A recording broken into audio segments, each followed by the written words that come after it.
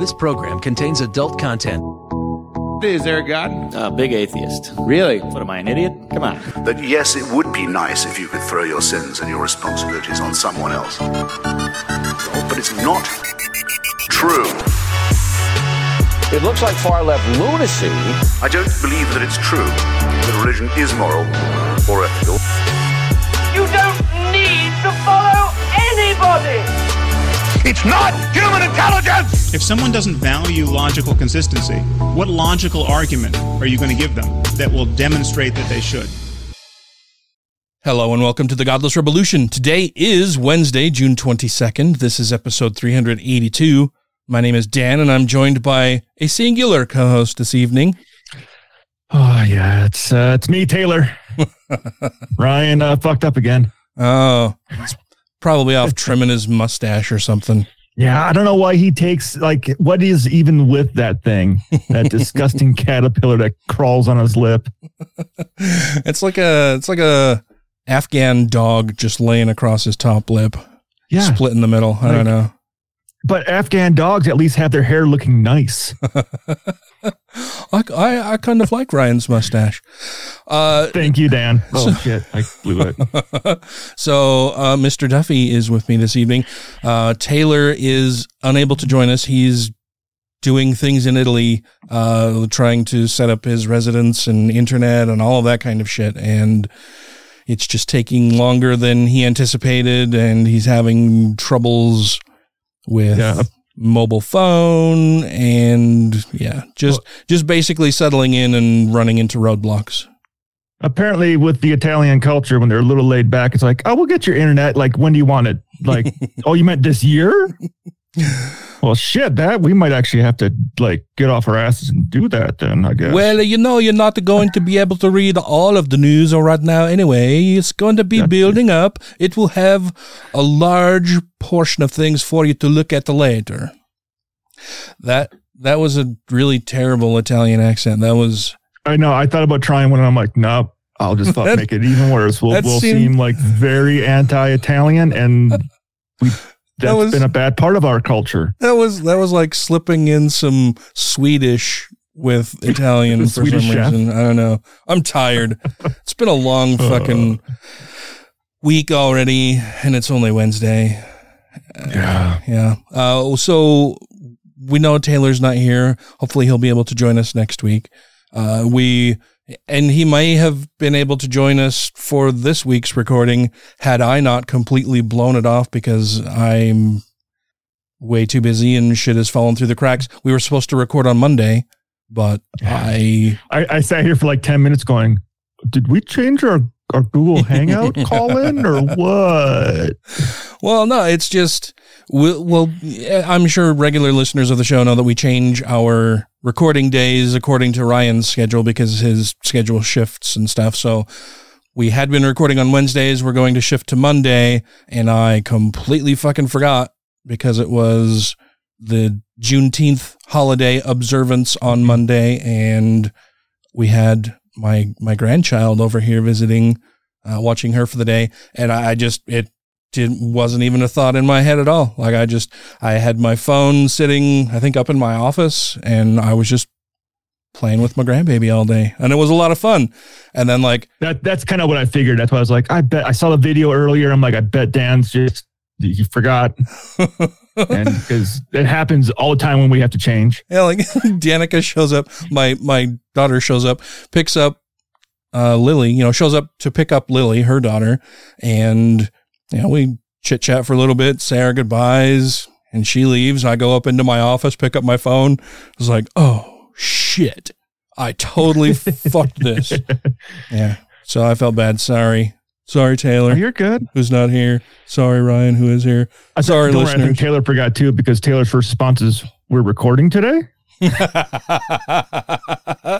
Oh, was it? I just saw a bunch of texts, and I was like, what the fuck is going on? And then I started reading through them, just kind of scanning through, and then you get to the bottom, and was like, oh, fuck me. Damn it, I totally forgot. Yeah, Taylor forgot too. Oh, okay. Well, then I don't feel quite so bad. And luckily I took this week off of work because I needed to take some time off. Well, good. I had today off, so good. I'm not at work. Good for you. Good on you. My boss took last week off, and she's one of the best bosses around.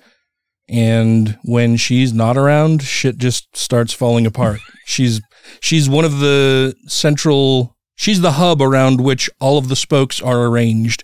And when she's not here, they all just start splintering and going off in their own direction.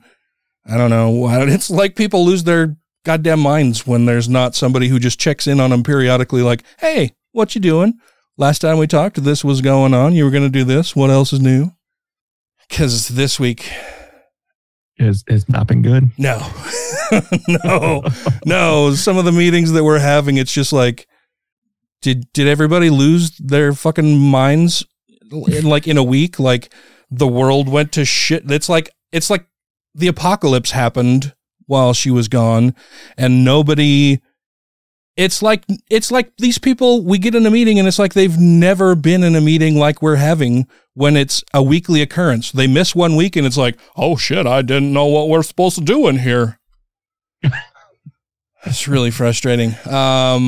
But so you took the week off because you needed some time off. What have you been doing in your time off? Making bowls. Oh yeah? Yeah. 420 bowls? No, on the lathe. I made 4 large cherry like trays, and I had the idea. I'm like, these are big enough. They're 12 inches. I bought some slabs of cherry wood because I can buy a slab of cherry wood for about $120, and I got 6 blanks out of it. 6 12 by 12 blanks out of that one slab. Oh, nice. Now, if I were just to buy a bowl blank of cherry wood, that would cost me like $60. So I made my own blanks to turn on the lathe. So you say 12 by 12, how that's 2 dimensions in a 3-dimensional space. How thick? Well, 12 inches by 12 inches by about 4 inches deep. Oh, okay. Okay. Oh, I gotcha. So, and you just been making bowls. It's about 4 board feet. 4 board feet. What is it? What is a board foot? A board foot is 1 foot by 1 foot by 1 inch. Okay. It's a board foot. Okay. I did not know this. So, that's the place I go to buy my lumber from. That's how they sell us by the board foot. So if you want to know how much a piece of wood's going to cost you, you better measure it and do the math before you go to the checkout and like, oh, fuck, that was expensive. Uh-huh. Like I've done before.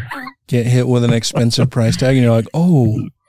I thought that was that. In my head, that looked like maybe $300 worth of wood. Actually, You're telling me it's $1,000? Can I put some of this back on the shelf? Maybe come back and get it another time. No, I just leave and go. That was more than I planned on spending. better make some shit quick. Yeah. So you're making a lot of bowls. I saw one that was like a wolf, and then one with like a tree design in it. Yeah, I did one with the tree. So I did one with the wolf in it. I did one with like a Viking bear. I did one with the Celtic tree knot. And I did one with a mandala type design, which I don't know if you know what those are. They're kind of like, it's a repeating patterns that are really intricate. Yeah, I was going to say, don't they do like some, isn't it? It's very symmetrical also, right? Like it's. Yes. Yeah. Okay. Very symmetrical, very intricate designs. And I did one of those on inside of one of them as well. Oh, nice. They turned out pretty good. I'm just trying to build like an inventory of stuff. So hopefully I can hit one of these like winter markets. I might also just put some of this stuff up for sale on my website, because I did start building a page where I can actually advertise some of these pieces for sale. Ooh. And I just got to be better at like marketing myself, I guess, which I'm fucking horrible at. Oh, you fancy, huh? Yeah, I think it might just be part of being a Gen Xer, but like most people that are in my age group we're all terrible at marketing ourselves. Like we don't like to talk about ourselves a whole lot. I don't know. See, I think I've got that Gen X crossover because I'm actually a millennial, but I'm like the oldest millennial you can be. Yeah. You're on the cusp. I'm on the cusp because I'm that generation that we didn't have the internet growing up, but we got it right there at the end. Like I had internet in high school. Lucky. I didn't grow up with the internet. Yeah. Yeah, I didn't either. We barely had computers in high school. Like I learned to type on like it was an electric typewriter that was fancy. Like you could enter a whole line of text. And then if you hit enter, it would type out this whole line of text so that you could go and like, it would give you like a little spell check your shit. one line pixelated view of what you had typed in. So you could backspace and you could correct and then hit enter and it would just type all of that out. And of course they didn't like us to do that. The whole point was to learn how to type without like fixing a bunch of stuff, but well, that's how we do it. Yeah. Yeah, and computers came around. I think we had like some of the original Macintosh computers when they were first out when I was in high school. Yeah, we didn't have much of anything. And then the internet didn't come around until a few years later. Or commercially, because the internet was around in the 80s, just not commercially like it is now. Yeah. Yeah. Oh, yeah. What else is new? I've just had I'm proud of my very productive day I had today. Oh, that's right. We talked about that before and we were going to talk about it. So what was your very productive day today? So I woke up. So I had those 4 blanks I had turned yesterday and I had to seal them. So I got all 4 of those sealed with finishing the outsides of them. I finished laying down paver stones on the side of the house and weed barrier for part of our xeriscaping. Then I cleaned out all of the window wells of all the icky black widow spiders Sarah hates and the stuff that's blown into them over the last year because the fucking chickens love to fucking hide in them now from the dogs for some fucking reason. So we're going to get some covers for them. I had to clean them all out first. Got all those cleaned out. Do you have chickens? I did all of this. No, all of our neighbors have chickens and they've been getting into our yard. And the dogs have been chasing them into the window wells. So every once in a while, Sarah will go out in the backyard and Oz and Lulu will be looking down into the window well at a chicken scared shitless. That's minus the chicken that got into the house. You got chickens in your house now? I was sitting here downstairs. Sarah was up in her office and all of a sudden I hear a loud commotion of Oz and Lulu running through the house. I'm like, what the fuck is going on up there? So I opened my door to go out to see what's happening and a fucking chicken flies down the stairs and lands on my bar. I was like, oh, what do I do? What the hell is going on in here? Yeah. And Lulu was in tow right behind the fucking chicken down the stairs. And I'm like, I better take care of this quick or we're going to have a chicken dinner tonight and the neighbor's going to be asking where we got that. That's kind of funny. Like, have you mentioned to your neighbors that maybe they should keep better track of their chickens? So the one guy, he's really good. Usually he's got a really good coop set up and the kids they always feed him. They take care of them really well, but one got out. And Sarah only knew it was their chicken because she set it down and watched which direction it flew. The other one are our shitty neighbors who don't have a coop and their chickens fucking roam the neighborhood. That would be... And they don't care. That would be a problem for me. I mean, I've been in the garage where a chicken just comes in there, jumps on my fucking workbench. I'm like, hello? I'm working here. Yeah, I would not be happy about that. But I was happy I got all that shit done today before 10 a.m. Wow. I know. That's awesome. What time did you start? Me enough time I got up at like 7. Yeah. Went out in the garage started around 8. So it didn't take me long to do all that shit. I'm quick. Wow. Multitasking while one bull's doing a thing and the stuff's got to dry for like 10 minutes. I went and laid some paver stones, kept going back and forth between the garage and laying pavers and putting finish and cleaning it off and buffing it, put a new one on. Yeah. Nice. And then I took a nap. I could go for a nap myself. I am very tired. It's just been a really long, last week was really long. This week is really long.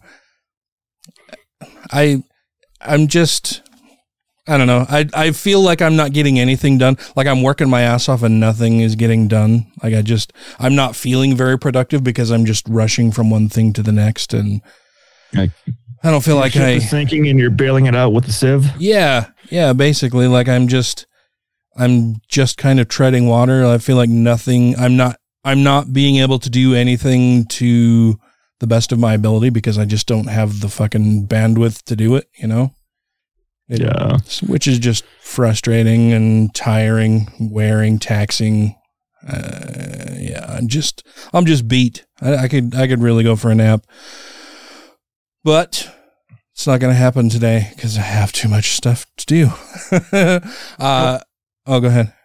So don't worry. I think I'm at the driver's wheel for this episode. Yeah. So you can. What are we going to be talking about tonight, Ryan? Well, like I said last episode, we're going to get some stuff about guns together. Oh. And the way my brain works, this is going to be a multi-part episode laid out in different steps. Okay. So we're going to start our conversation on guns in America. Oh, well, that should be, fun. Hopefully informative. Yeah, you've put in a lot of work. There's a lot of text here. Thank you very much. Before I knew it, I had 7 pages written for this episode. I was like, oh shit, this might be a little long, but we're going to get through it. We can always break it out into more than one episode. All right, cool. Well, we will start talking about that when we get back from this little break. This is Steve Kuno, author of the new book, Behind the Mormon Curtain, Selling Sex in America's Holy City. It's the result of 3 years of interviews with sexual service providers in the Salt Lake City area. And yes, the vast majority of their clients are practicing Mormons. It's available through bookstores, on Amazon, or go to my website, stevekuno.com. Kuno is spelled C-U-N-O. Don't satisfy yourself with buying just one copy. Oh, and by the way, you are listening to The Godless Revolution. Dear Lord Jesus Christ, thank you for this bounty and for this food. We pray that you continue to show us the guiding light through love and compassion. Blessings on the coffee, blessings on this delicious, sweet potato soup that is almost too spicy for me, but not in a hot way. And it's almost Middle Eastern Moroccan. We honor and pray for you. And we don't pray for you, we pray to you. And God impressed down upon us from your lips to us. Amen. Amen. Amen to that. That was a great grace. Thank you to everybody who has rated the show on iTunes and Stitcher and are following us on YouTube, Twitter, and Facebook. And to all our Patreon patrons, you make the show possible. Welcome back, everybody. So, as we mentioned before we went to the break, Ryan has done a lot of work on this, typed up all kinds of information for us. What do you got for us, Ryan? Show me what you got. Well, first, I want to start this whole thing with a little bit of a disclaimer. I am a gun owner, and I do own some of the firearms we will be talking about throughout this whole series. Oh, no. I know. But I grew up going shooting at the shooting range with my father, and I took part in trap shooting leagues when I was a kid, and I probably have more firearm training than the average 12-year-old did when I was 12.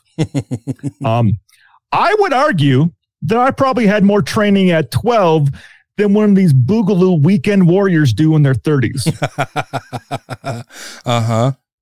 Not saying I am proficient with firearms and had a lot of training at a young age, but that's kind of what I'm saying. Well, and I think all three of us own guns, have been around guns, grew up with guns, went hunting, did all that kind of stuff. I mean, you lived in Wisconsin and did all of that kind of stuff. Taylor and I here in Utah, fairly rural kind of stuff. Yeah, it's a family tradition and heritage, and I too own guns and have hunted and done all that kind of stuff. I didn't do trap shooting when I was younger. That's pretty cool.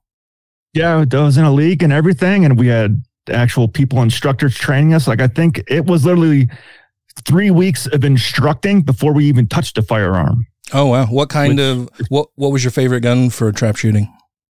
Well, I just used my dad's 12 gauge. Yeah.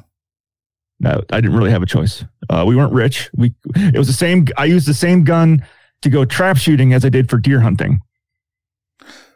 You hunted with a shotgun? Oh, yeah. Oh, well, for deer Slugs. hunting? For deer, yeah. Oh. Everyone out here in the West is like, you hunted with a shotgun? I was like, yeah, that's how we did it in Wisconsin. You know how we do. Like, we got to get close. It's cold and we eat a lot of cheese and we hunt things with shotguns. All right. Sorry, I didn't mean to sidetrack you there. No, you're good. But getting the fact that we are gun owners and we do have that experience, I still want to come at this to be as factual and as reasonable with the subject of gun control in America as possible. I didn't want to make anybody disillusioned that we don't have guns or that we've never been around them. We have some things we don't like about them. Well, and I think it's a good disclaimer to throw out there, if for no other reason than a lot of the pushback that I get, that I end up seeing whenever I have a discussion with some random person online is, you don't even know anything about guns. You just want to restrict them and you don't fucking know anything about it. And it's like, nah, I know quite a bit. Not really. Yeah. We just don't, masturbate about it. Yeah. Yeah. I don't have wet dreams about, the type of guns that I have. I don't have to display them and take pictures with them and sleep with them. Yeah. They're tools. They're not my lovers. Yeah. But, so we can start this whole conversation with the obvious. We have a gun problem in America. A little bit. Yeah. Yeah. But the solution will also not be easy or quick. Guns have been part of society ever since the Pilgrims landed and had the first mass shooting. The Pilgrims had a mass shooting?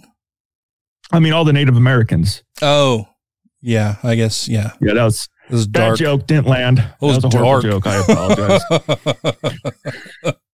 But even when you look at all the old artwork portraying the pilgrims and early settlers, it's nearly impossible to find one without guns in the image. Mm-hmm. And I'm even talking the ones where it showed them in church. Oh, really? There would be a gun somewhere in that image. Whether it was one or everyone's holding a gun, there is guns. Look it up yourself. Look up old artwork of pilgrims and settlers, and there's guns in almost every fucking image. Mm-hmm. But in Old West films, guns were glamorized, the key part of American culture, even though reality shows that most of these Old West towns did not allow guns. Oh, yeah. Well, and we talked about this a little bit before we started recording that in a lot of old Westerns, the sheriff of the town would demand that anybody who rode into town had to give up their guns while they were in town because it was a way to keep the violence down because people were stupid. So, yeah, if you're going to be staying in our town for any amount of time, you need to hand over your guns. You can have them when you leave.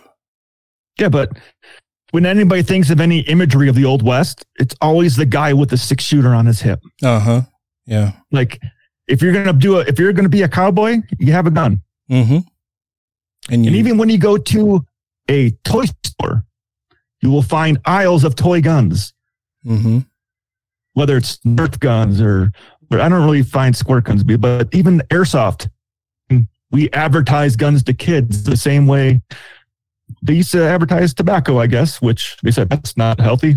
It's perfectly healthy to advertise firearms to young children. Well, it seems like the culture around toys and guns for kids has changed quite a bit from when I was a kid. It has. Yeah, when I was younger, there were all kinds of guns that would fire projectiles at people, or they could fire them at people, which is what would happen because you give a toy that shoots something to a kid, he's going to do it at a person or a thing, right? Yeah, and I mean they were pretty realistic looking.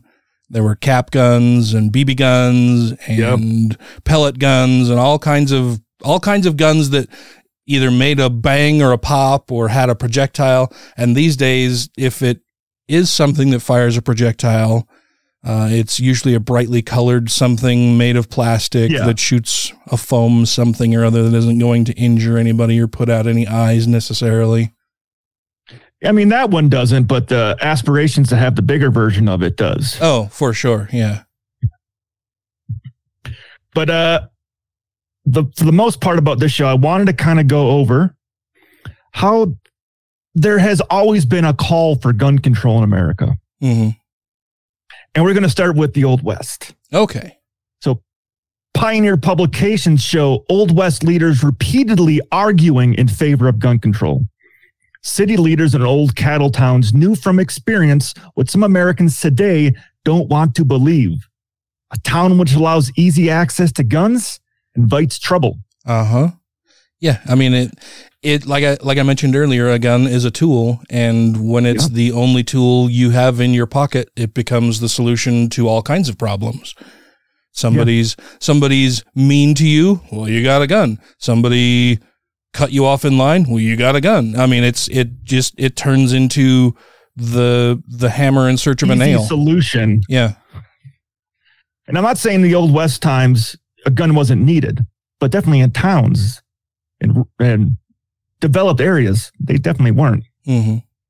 So what these cow town leaders saw immediately in their day-to-day associations with guns is that more guns in more places cause not greater safety, but greater death in an already dangerous wilderness. Mm-hmm. By the 1880s, many in the West were fed up with gun violence. Gun control, they contended, was absolutely essential. And the remedy advocated usually was no less than a total ban on pistol packing. And you've got that in quotes. What is pistol packing? Is that just? That's what they called it then. Pistol packing is their term, like to carry a firearm. Pistol packing, like you're packing a pistol packing. Yeah. It's just their way of saying you shouldn't be allowed to carry a gun. Okay. Now, I'm not 100% sure if at that time that included like rifles and shotguns, because as we'll read more through this, it seemed like they were more for the banning of pistols 100%. Mm-hmm. And they didn't really say much about rifles and shotguns. Okay. So, but when you're like, you pistol packing, are you packing? No. All right. Yeah. You got a gun? Yeah. Packing but some heat. The way all the old writings said pistol packing. So that's why it's in quotes. Okay. But the editors of the Black Hill Daily Times of the Dakota Territory in 1884 called the idea of carrying firearms into the city, quote, a dangerous practice. Not only to others, to the packer himself. He emphasized his point with this headline, perforated by his own pistol. Perforated by his own pistol. Yes.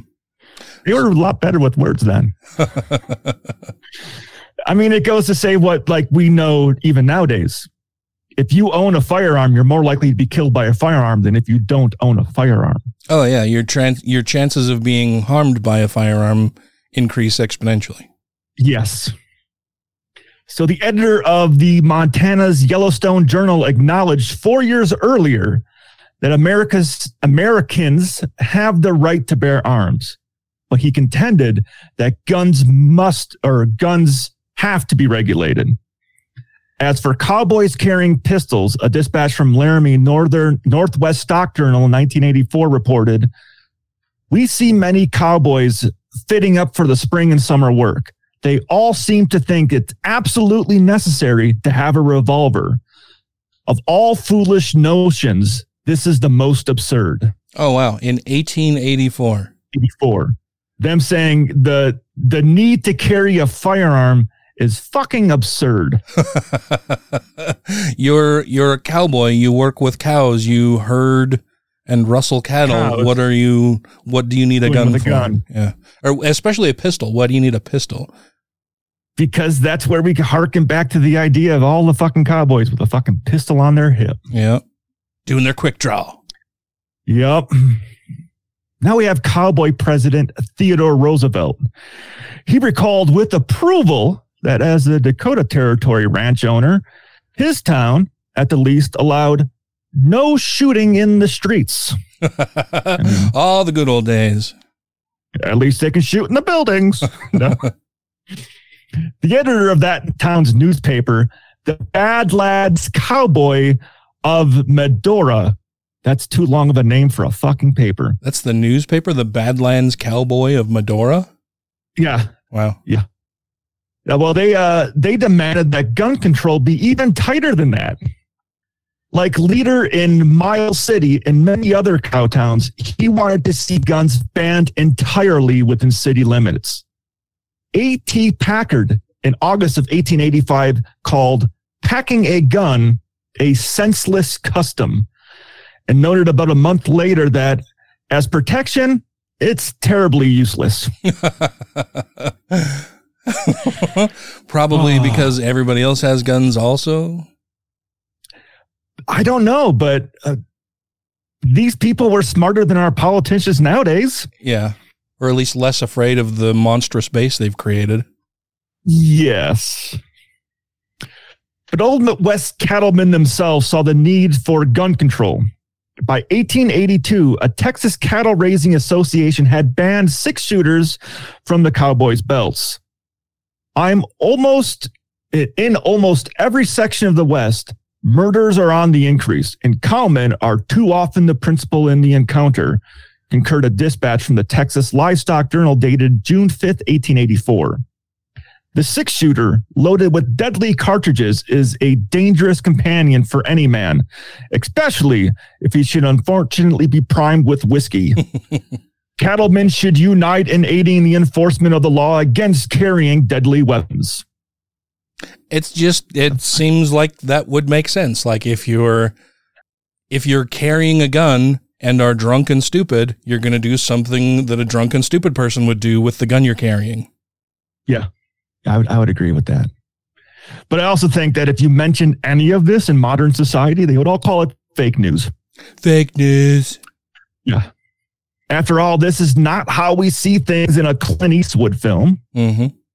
And I think this is one of the bigger hurdles we need to get over. The culture of guns in America is a fixture in our films and media that we consume on a fictionalized version of our past. I even have old footage of myself dressed up at Halloween, going to my grandparents' house as a cowboy with a 6-shooter in my hand. Mm-hmm. Yeah. Yeah, I think I've had more than one Halloween costume as a kid. Yeah, dressed up in with a gun, chaps and a hat and a gun. Yeah. Yeah, because that's what we imagine. Mm-hmm. And even like the gun shows, they use Old West slogans and imagery to get people in the door, while society in the 1800s was pushing for stricter gun control than we are getting now. Mm-hmm. But we also have to talk about the more racist side of gun control. Because would you imagine in the 1800s them being racist about gun control? Uh-huh. Well, yeah. This gets into one of the quotes that Taylor uses, and I'm going to have to paraphrase here. But it's basically that there are laws created to restrict the out-group and that are used to protect the in-group and restrict the out-group, and then other laws that are made to bind the out-group and protect the in-group, like the vice versa. Yeah, there's always been, we don't want those people to have the same rights as we do. Yeah. So even after the 13th Amendment that freed the slaves, they were not allowed to own guns. In 1887, the Virginia University Law Review called for a prohibitive tax to prevent... one second. My leg just cramped up. That fucking hurts. What are you... What are you doing that your leg would cramp up in the middle of a sentence you're speaking? I'm sitting.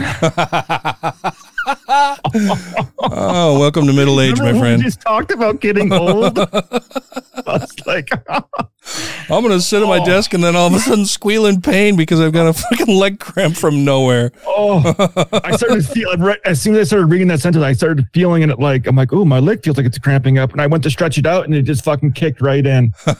I'm sorry. Don't worry. I don't know why that did that. That sucks. Okay. Okay. So you okay? You okay now? You gonna be all right? Yeah, I'll be all right. It's not doing its thing anymore. Oh, good. I'm just gonna start off with the in 1887, or should I just? Is this going to stay in the show? Yeah, I'll just probably leave this in there. Okay. Well, I mean, it makes it easier for editing. Yes, I got a cramp. Yeah. So anyways, in 1887, the Virginia University Law Review called for a prohibitive tax to prevent African Americans from owning firearms, saying, and this is what they're saying, the son of Ham, whose cowardly practice of toting guns has been one of the most fruitful sources of crime. Let a Negro board a railroad train with a quart of mean whiskey and a pistol in his grip, and the chances are that there will be a murder or at least a row before he alights. I want to do that with a old-timey. The son of Ham, whose cowardly practice of toting guns has been one of the most fruitful sources of crime, let a Negro board a railroad train with a quart of mean whiskey and a pistol in his grip, and the chances are that there will be a murder or at least a row before he alights. I mean, that sounds better. That was just such a great sentence for that. I was like, oh, that's perfect. Old-timey language. I was trying to figure out what they mean by before he alights. Before he leaves. I was wondering if that was... Oh, was that leave or was lighting up his first cigarette? I'm like, is he honestly going to, they're saying he's going to get on the train, kill a bunch of people before he even lights a cigarette? That's satisfactory post-coital cigarette. No, yeah, it's before he, by a light, they mean leave. Yeah. Okay. So I learned something new here. Just what the term came from, because you ever heard of a Saturday Night Special? Oh yeah. Yeah. That's a cheap gun, right?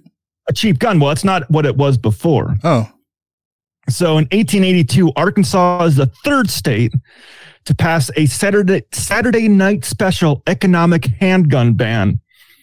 Arkansas followed Tennessee's lead by enacting a virtual identical Saturday Night Special law, banning the sales of any pistol other than expensive Army or Navy model revolvers, which most whites had or they could afford, thereby disarming black men.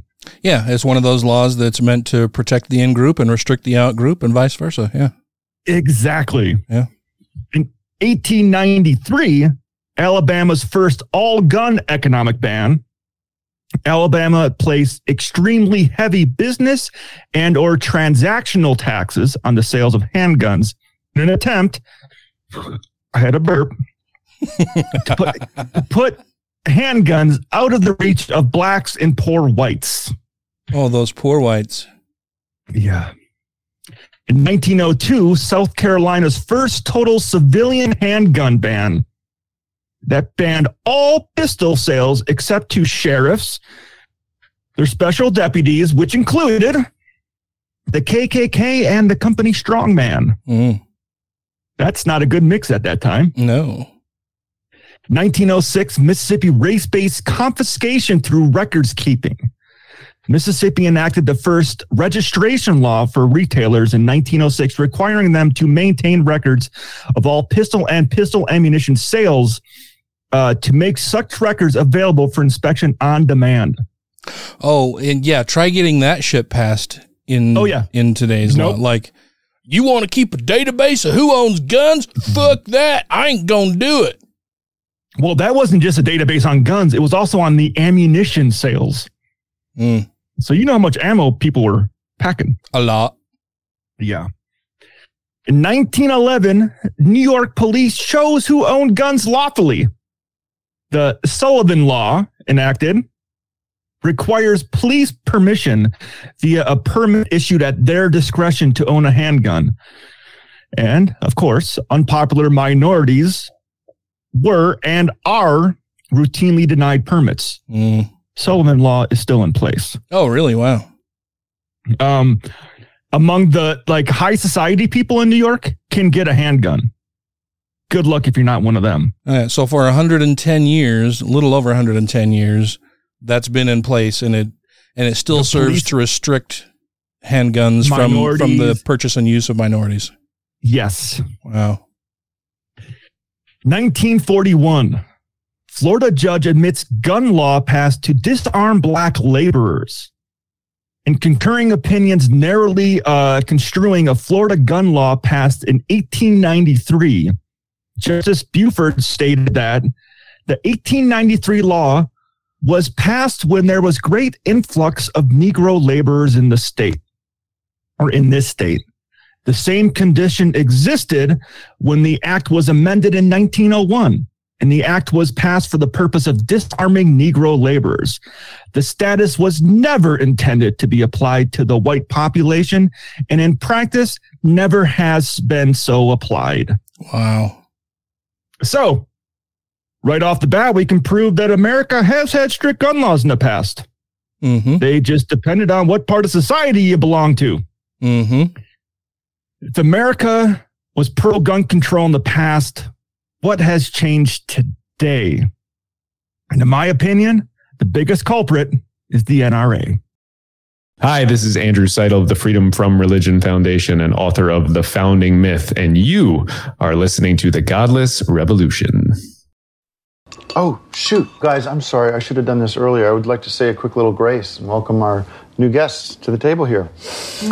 Dear Lord, I just want to thank you for providing this bounty for us and continue to watch over us and our new friends. Rook, you don't have to do that now. We're okay. You sure? They understand. Wait, so... Might not be for everybody. You know. Oh, I'm sorry. Yeah. Sorry to offend if I offended you. No, you're religious. That's so cool. Yeah, it is pretty cool, actually. How do you rationalize, scientific concepts such as, string theory, Big Bang, evolution with something like Christianity? Actually, there's this book by Dr. Peter Tinkleton. I don't know if you're familiar with him. He's posing this incredible theory that when the Lord talks about days, they're actually referring to decades. Who cares? Anything's No one possible. gives a shit about any of that stuff. I like to propose a toast. Yeah. Cheers to our new neighbors. Cheers. There we go. Cheers to you. If you have questions, comments, concerns, compliments, corrections, criticisms, or concepts for content, contact the show via email at godlessrevolution@gmail.com, by text or voicemail at 330-81-REBEL, or Twitter the twatter at TGR Podcast. Thank you! Welcome back, everybody. Before the break, Ryan told us that the NRA is probably that it's that he can point his finger at the NRA as probably the biggest culprit in how America's gun laws got so far out of whack. Yeah. But I want to do justice to everything, so we're going to go through a not short history of the NRA. Okay. And we might not get to the bad part of it in this episode, so you'll have to return next week. Okay. But the NRA did not start off as the group we know today. They got their start in 1871 after the Civil War with Union Army veterans, Colonel William C. Church and General George Wingate. They were worried about the poor marksmanship among their troops, so they founded the National Rifle Association to teach rifle skills. Then fellow Civil War veteran General Ambrose Burnside, who was also a former governor of Rhode Island and U.S. Senator, became the organization's first president. And they were chartered in New York all the way up until last year. I didn't know that they were originally started to teach rifle skills. I knew that initially they started out as like gun safety and shit, but I didn't know it was specifically to teach rifle skills. That's kind of interesting. Specifically that they noticed that during the Civil War, people couldn't shoot for shit. And they're like, well, we need to change this. We're all a bunch of fucking stormtroopers, man. We got to hit a target. So the National Revolver Association, which is part of the NRA, first proposed requiring a permit to carry a concealed weapon in the 1920s. Oh, they proposed it. They proposed it. Wow. In other aspects of the NRA's legislation was adding a 5-year prison time to if a gun was used in a crime. So like on top of, so you're saying like on top of whatever crime you committed accessory and whatever sentence you got, if you used a gun in that, we're going to add 5 years. Add 5 years. Oh, wow. Yes. Wow. They also wanted to prohibit the sale of gun to non-citizens, which is still a thing. Mm-hmm. They wanted to impose a 1-day waiting period before a purchaser could take possession of a gun, and an open records of gun sales to police. 9 states quickly adopted this legislation. This was over 100 years ago. More than 100 years ago, the NRA was all about gun safety regulations. They were drafting this. Wow. They're creating this, not yes, progressive politicians or liberal lefties. This was the NRA creating drafted legislation to help with gun safety. Yes. Wow. The NRA also helped President Franklin Roosevelt draft the National Firearms Act, a response to the Prohibition era violence of machine guns, sawed-off shotguns, and other weapons were taxed or required to have a registration. I have never believed in the general practice of carrying weapons, NRA President Carl T. Frederick told Congress. Wow. I do not believe in the general premises of toting guns. I think it should be sharply restricted and only under license. But he refused to go along with restricting pistol sales. So he's all about saying that he thought that the general practice of carrying weapons around was stupid. Yes. And it should be sharply restricted and only under license. So you should only be able to have those guns if they're sharply restricted, and you need a license to carry it.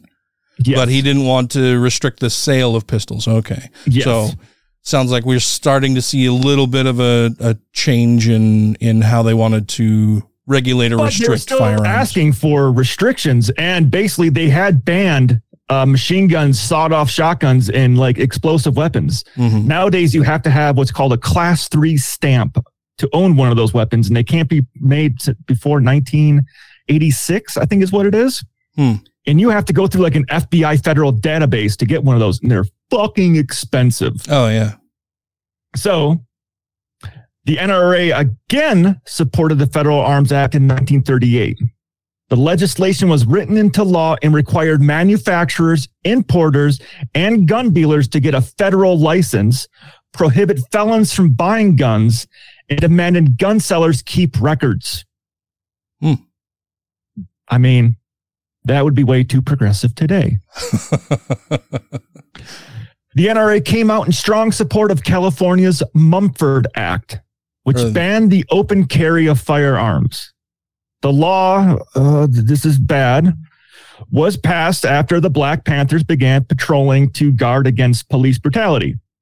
Of course. And 24 Black Panthers carrying weapons entered the state capitol in May of that year as lawmakers considered the legislation before being disarmed by state police.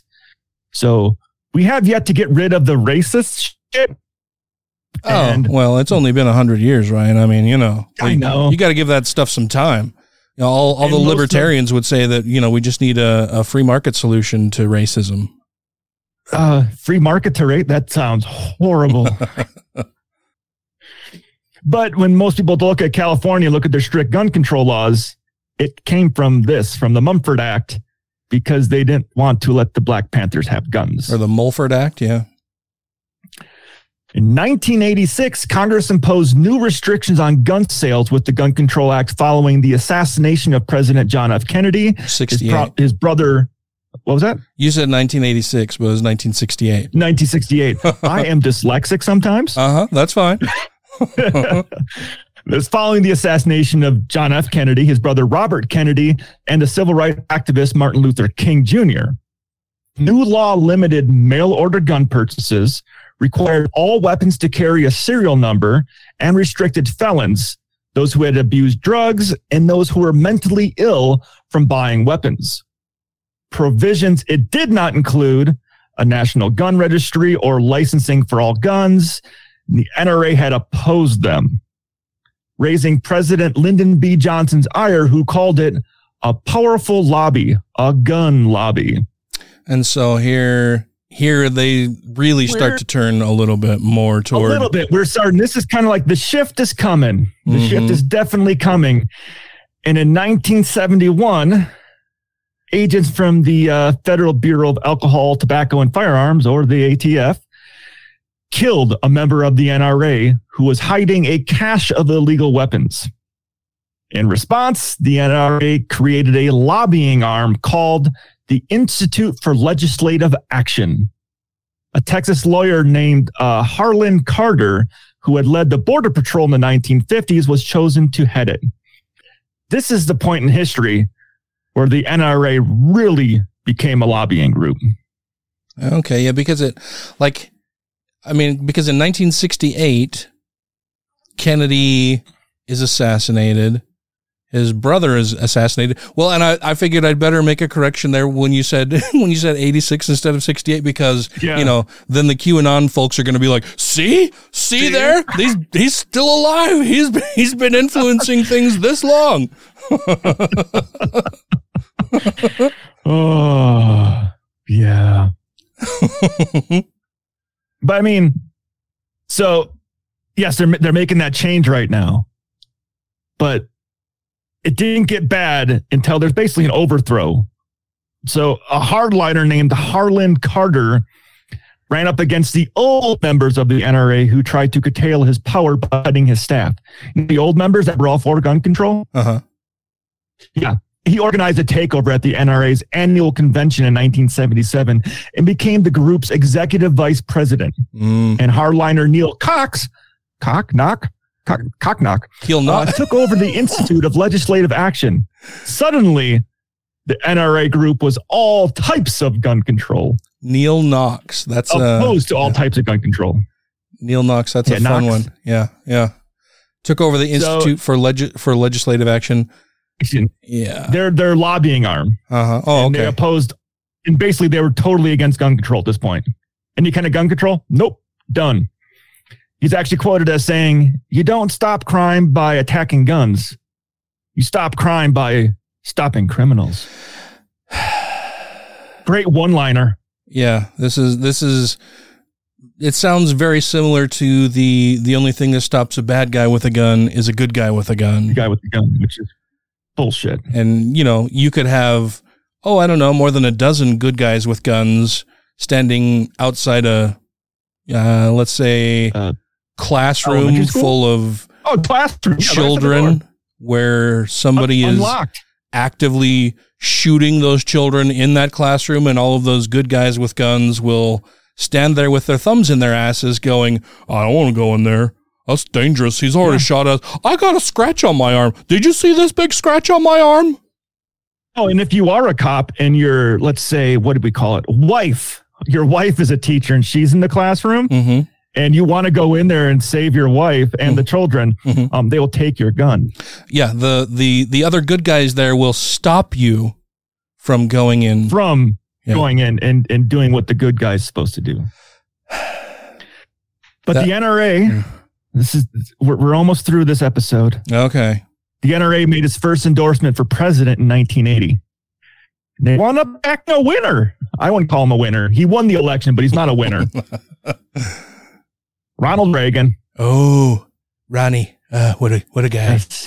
What a character. As governor of California, Reagan is the one who signed the Mulford Act into law. And he was a lifelong member of the NRA. But he did support gun control measures, particularly after the attempt on his life that wounded his press secretary, Jim Brady. Which is a name that is probably familiar to a lot of our listeners, particularly the last name in connection with the Brady Bill. Ooh, I was trying to leave it as a cliffhanger for next week. You're all going to be like, who's Jim Brady? I've never heard of this guy. That's weird. Yeah. But anyways, next week we're gonna finish up the NRA section where they get fucking bad. We're gonna go through how bad they got, how much money they're giving to political donations, even though they're not allowed to donate themselves. And do you want to talk about what other countries have done? Sure. The solution other countries have come up with to stop fucking gun violence? It only makes sense, I mean, logically speaking, to be able to look around and go, what the fuck are other countries doing to help? Yeah. Why is there not this amount of gun violence in other countries? How can we emulate what they are doing and try to come up with a solution for the gun violence that is going on here in America. Yeah. Yeah. And we also need to dismiss some untrue things about countries like, let's say, Australia, because you can own a gun in Australia. Mm-hmm. Yeah. Even though people say they can't. Yeah, well, they're stupid. Yeah, there's a bunch of really terrible arguments offered by people on the right just because they're on the, like, they're horribly uninformed and misinformed, and then go around shooting off their mouth like it was a pistol that they've got strapped to their side and is completely unregulated. Do they have a license for it? Probably not. No. Oh, fuck, that really gets my giblets. But I don't know what that means. But that does draw to a close this episode. Before we go, I want to make sure that we thank our Patreon patrons because they keep the show going, and we appreciate. That's going to be something that is up and coming political scandal where somebody is just so appreciative of the things that are going on that they do something bad. I'm tired. Yeah, Biden said thank you too many times. This is going to be appreciate. He said folks too many times. Now listen, here's the deal. Folks. But I do want to thank two skeptical chaps.